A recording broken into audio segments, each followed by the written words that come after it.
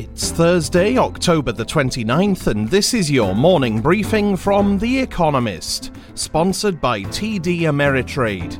Coming up, new lockdowns in Europe and millions vote in Bihar.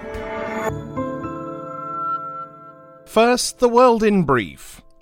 In response to surging rates of infection, France imposed a second national lockdown. President Emmanuel Macron said that the coronavirus is now spreading faster than the most pessimistic projections had allowed. Frenchmen venturing outdoors will need to carry documents for police to check, though schools will remain open. Germany closed bars, restaurants and cinemas for a month. Russia's deputy prime minister reported that 90% of its hospital beds were full in 16 of the country's 49 regions. European stock markets quailed at the wave of bad news. American share prices also fell amid fears that rising COVID-19 cases in Europe and at home would imperil a delicate economic recovery. Hopes of a fresh stimulus deal before the presidential election on November 3rd are dim. There are also worries that the result may be contested. The S&P 500 and Dow Jones Industrial Average both dropped by more than 3%. Millions of Indians started voting in the state of Bihar, even as the country approaches 8 million recorded cases of COVID-19. Its elections will be the largest held anywhere since the pandemic began. Bihar is currently governed by an alliance headed by the Bharatiya Janata Party, which also rules at national level. Its manifesto promised a free vaccination for every Bihari. Boeing unveiled its fourth consecutive quarter in the red, losing $466 million in the 3 months to the end of September because of the pandemic and the grounding of its 737 MAX airliners. It also announced plans to axe another 7,000 employees. By 2022, it will have shed a fifth of the 160,000 people it employed before the crisis. Shares in Deutsche Bank fell despite the German bank reporting an unexpected return to profit in the 3 months to the end of September. It made €182 million, $214 million for its shareholders, the first profit since the first quarter of 2019, thanks to a 47% increase in revenue from bond trading and falling provisions for credit losses. American lawmakers accused the chief executives of Alphabet, the parent company of Google, Facebook and Twitter of abusing their power at a Senate hearing. Congress wants to update Section 230 of the Communications Decency Act, which gives some online platforms legal immunity from the content users post. The tech leaders, appearing virtually, defended the rule. And LVMH's takeover of Tiffany is back on after the American Jewelers Board lowered its asking price. LVMH, a French luxury goods giant, struck a deal for $16.2 billion in November 2019, but reneged in September, citing trade tensions and the pandemic, resulting in acrimony and lawsuits. The new price is $15.8 billion. Analysts questioned whether the reduction merited the hassle. And now, here's today's agenda. Dead cat bounce, America's economic recovery. America's third quarter GDP figure is due today, and it is expected to be a doozy. The economy probably grew by about 8% between the second 3 months of the year and the third, shattering all past records for quarterly growth.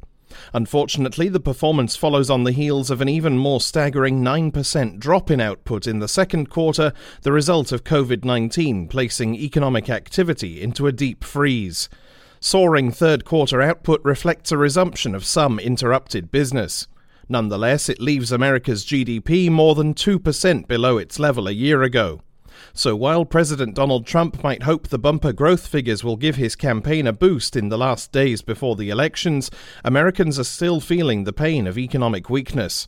And they are beginning to worry that a new surge in COVID-19 cases could mean ground that has been recovered will soon be lost again. Brexit from Brent. Exxon leaves the North Sea. Exxon is slimming down. After selling holdings in Norway last year, the American oil giant has set a deadline of today for bids on its assets in British waters in the North Sea. Firms across the industry have been divesting themselves of older assets, turning instead to younger, more promising prospects. Exxon has been looking to sell its North Sea operations, which are more than 50 years old, for at least the past year. Even though the area's resources are depleting, buyers remain interested.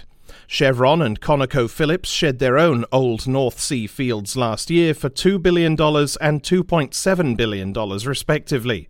But that was before the pandemic, which has slashed oil demand and prices across the world. Any news of unexpectedly high offers ahead of tomorrow's quarterly earnings release would hearten Exxon's investors, who have been warned to expect a disappointing set of results overall. Where there is discord, Nagorno-Karabakh talks. International talks about Nagorno-Karabakh, a separatist ethnic Armenian enclave inside Azerbaijan, like those held today in Geneva, normally do not attract much attention. The so-called Minsk Group, co-chaired by America, France and Russia, has been yakking for years with little result. But now the issue has grabbed the world's attention. Frustrated by the lack of progress, last month Azerbaijan started a full-scale war to regain the territories it had lost to Armenians in the 1990s. Apart from Nagorno-Karabakh itself, these included 7 adjacent areas which form a buffer zone between the region and Armenia proper. After a month of fighting, Azeri forces now partially control 4 out of the 7 districts and are within firing range of the main supply route from Armenia to Nagorno-Karabakh itself.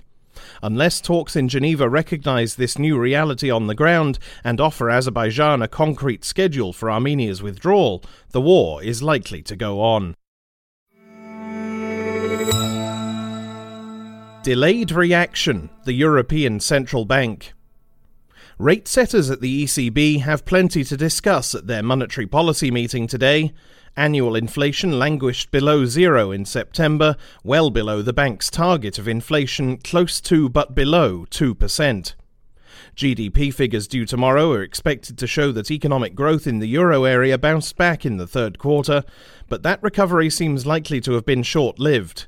The coronavirus is spreading across the continent again, and governments are imposing tighter restrictions on activity.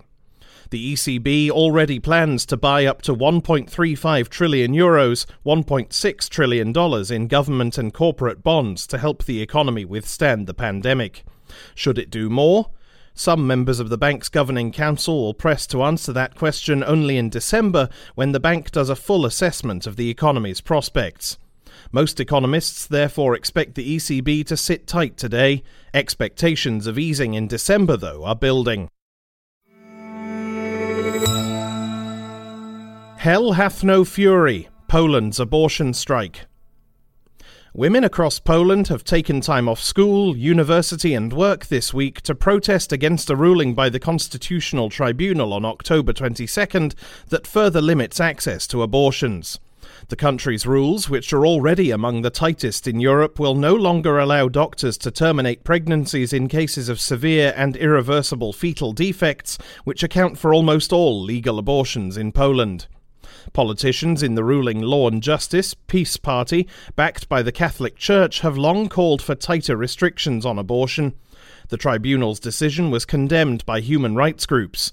Popular support for it is limited too. 63% of Poles favour access to abortion in cases of severe fetal defects, according to a poll conducted this week. Just 13% of respondents supported the ruling.